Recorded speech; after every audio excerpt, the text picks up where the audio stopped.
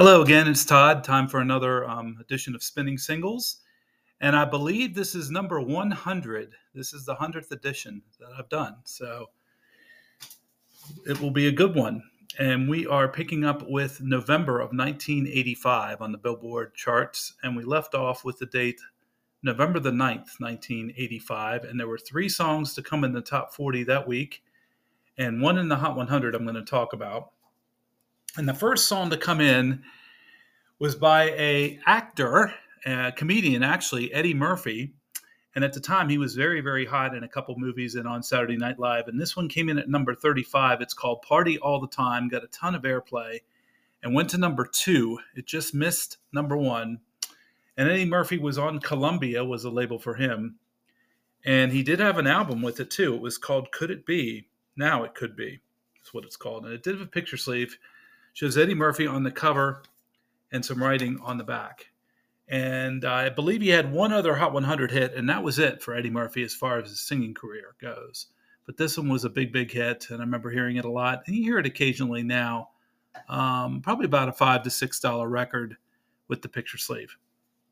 Next song I'm going to talk about was a top 40 entry for the English lady named Kate Bush, and it was called Running Up That Hill, and it came in at 39, would only go to number 30, but it spent 20 weeks on the Hot 100. It was a very slow climber, and I remember hearing this when it was out, and it did have a picture sleeve, and it shows her pulling back a bow and arrow on the cover, and a picture of her with writing on the back, and it was on the EMI America label, and Kate Bush was a sensation overseas in England, but she really hadn't done too much over here. And this one was her only top 40 up until this point, and it's called Running Up That Hill. And last year, you might remember this song came back as popularity in the TV show Stranger Things brought the song back, and I think it took it to number 4 last year on the Hot 100 as a reissue. So, but when it was originally out, it made it to number 30.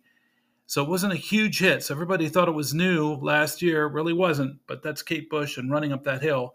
The original with the picture sleeve is probably worth about $20 because she does command some value. And the last song to come in that week at number 40 was by Lionel Richie, and it actually debuted in the Hot 100 at Lionel Richie on that date, the 9th. And it's Say You, Say Me is the name of the song. And it would go on to number 1, so it was a big, big hit for him. It spent 4 weeks up at number 1. He was on the Motown label at that point. And a very big, big song for him. It was released with 2 different picture sleeves, which I thought was interesting.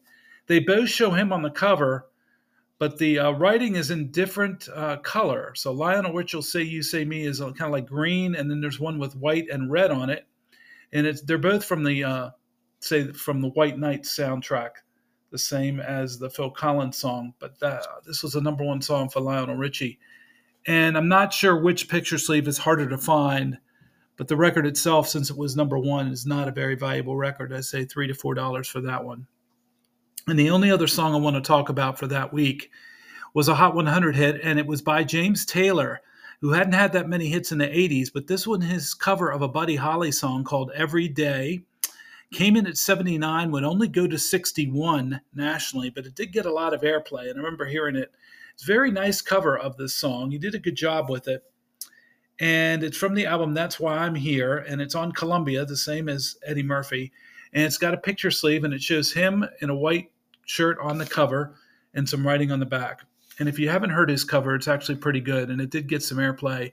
Don't hear it too much today, but that's James Taylor and Every Day. And that brings us to the next week of the Billboard Top 40 in 1985, and it was dated November 16th, and there were 4 songs to come in the top 40 that week.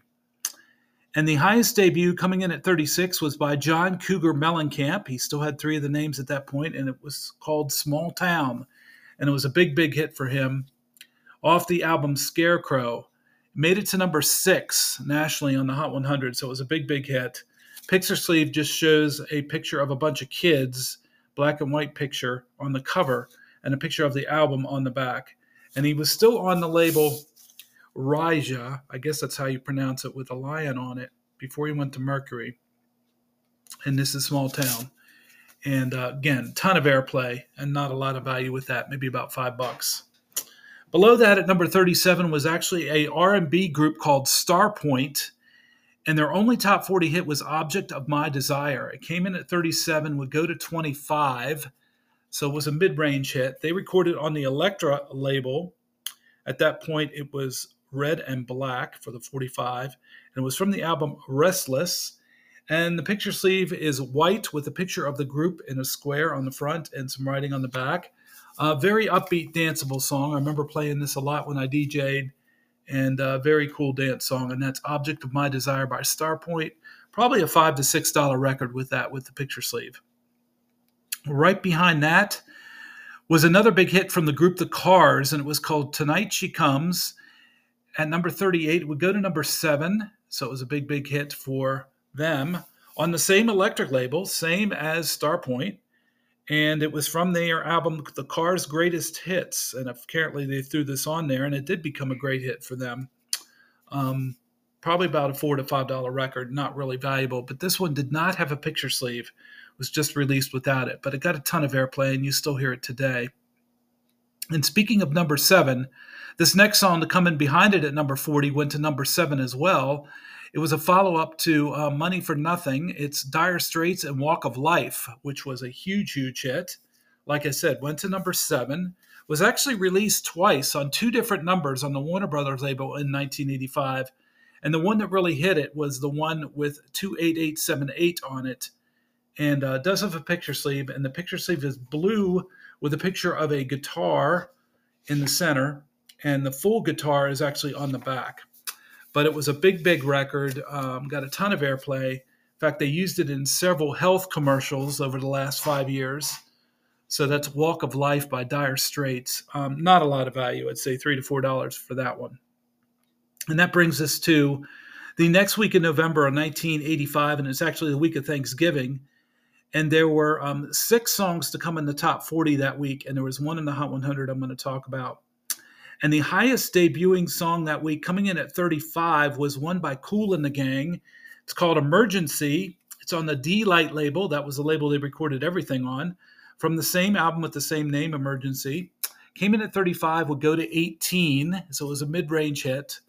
$3 to $4 for Kool and the Gang. And yes, it did get some airplay, but not a ton. You don't hear that too much anymore. Did not have a picture sleeve with this one. Behind that, we had a movie song, and it was by Survivor, and it was from the movie Rocky IV. It's called Burning Heart, and it was from the soundtrack, and they were still on the Scotti Brothers label at that time. And the picture sleeve shows Sylvester Stallone wrapped in an American flag on the cover and some writing on the back, and very big, big hit. Came in at 36, just missed number 1. It went to number 2.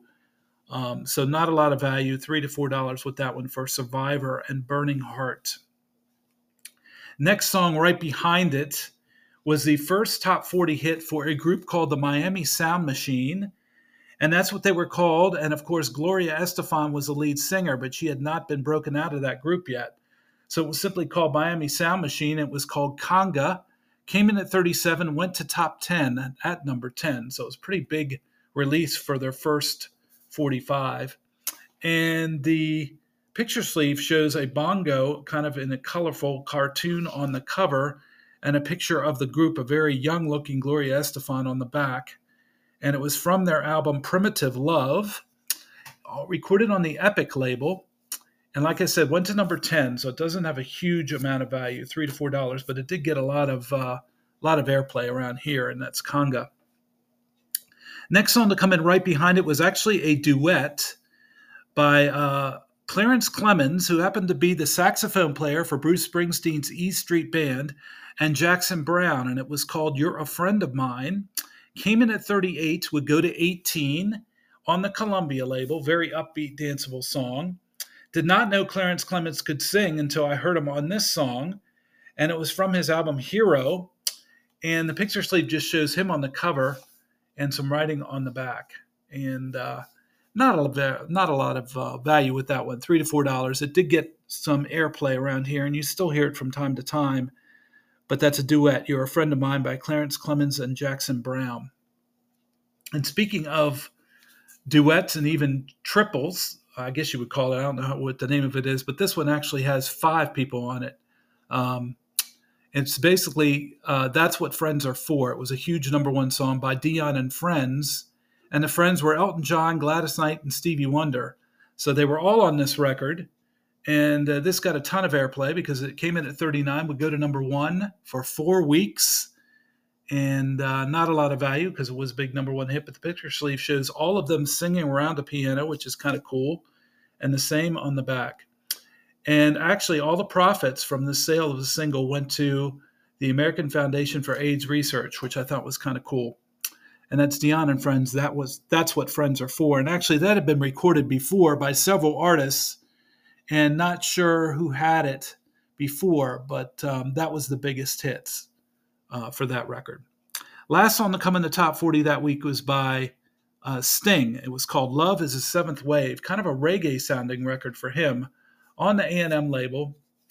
And it came in at 40, would go to 17, so it was a mid-range hit. And it was, let's see, I believe it was from the same album, Dream of the Blue Turtles, from his album he was having all the hits from. And it does have a picture sleeve, and it shows him on kind of like a rocky shoreline sitting there on a rock, and it's got a picture of him on the back. And that's Sting, Love is the Seventh Wave, probably a $4 to $5 record. And the only other song I'm going to talk about for that week of November 23rd, 1985, was a Hot 100 hit for Kenny Rogers. It was called Morning Desire. And this was released with a picture poster sleeve. So it folded out into a poster. And not too many of those were made. And this came in at 88, would only go to 72 on the pop charts, but it did hit a lot higher on the country charts. He was still recording on RCA at that point. I do remember hearing this, but it didn't get too far as a crossover for him, and that's Kenny Rogers and Morning Desire. The poster picture sleeve is probably worth about $5, and the record's maybe worth $2 to $3. And that brings us to the last week in November, and I'm going to refresh my voice here. Last week of November of 1985, it was dated November 30th, and there were 3 songs that come in the top 40 and 2 in the Hot 100 I'm going to talk about. Highest debut that week at number 33 was by Stevie Nicks, and it was called Talk to Me, probably one of her biggest hits. Went to number 4, so it was a big, big hit on her modern label, and it was from her album Rock a Little. Did have a picture sleeve, and it shows her on the cover and some writing on the back. And like I said, her biggest song from that album, because it went to number 4, got a ton of airplay, and probably a $4 to $5 record for Stevie Nicks and Talk to Me. Behind that at 39 was, I believe, the last top 40 hit in America for Sheena Easton so far. It was called Do It for Love. It came in at 39 and went to 29, so it wasn't a big, big hit. From the album Do You on the EMI America label. And it did have a picture sleeve, and it shows Sheena on the cover, just a picture of her and a picture of her on the back. And not a lot I can say about this record. I didn't hear it too much. Didn't get a ton of airplay around here. Kind of a mid-tempo record, and maybe $3 to $4 for Sheena Easton and Do It for Love. And the last song to come in the top 40 that week at number 40 was a group from Minneapolis, Minnesota. They had never charted before. It was called Tamara and the Scene, and it was called Everybody Dance. And it had a picture sleeve, and I guess it's Tamara on the cover and just some writing on the back. But they recorded on the A&M label, just like Sting. And I believe it was their only top 40 hit. So you can say they were a top 40 one-hit wonder. And it made it to number 24, which was not too bad for them. And again, this is a song I don't remember much about. I remember hearing it occasionally and don't never hear it today. But not a lot of value. I'd say $3 to $4 for Tamara and the Scene and Everybody Dance. And there are 2 songs I want to talk about that hit the Hot 100 that week, November 30th. And the first one was by Diana Ross, and it's called Chain Reaction. It came in at 95, and that's as high as it got on RCA. And it did have a picture sleeve, and it was actually kind of a mid-tempo song. I kind of like the song a lot by her. It's a shame it didn't get any higher. From the Eaten Alive album, and the picture sleeve shows her on the cover and some writing on the back.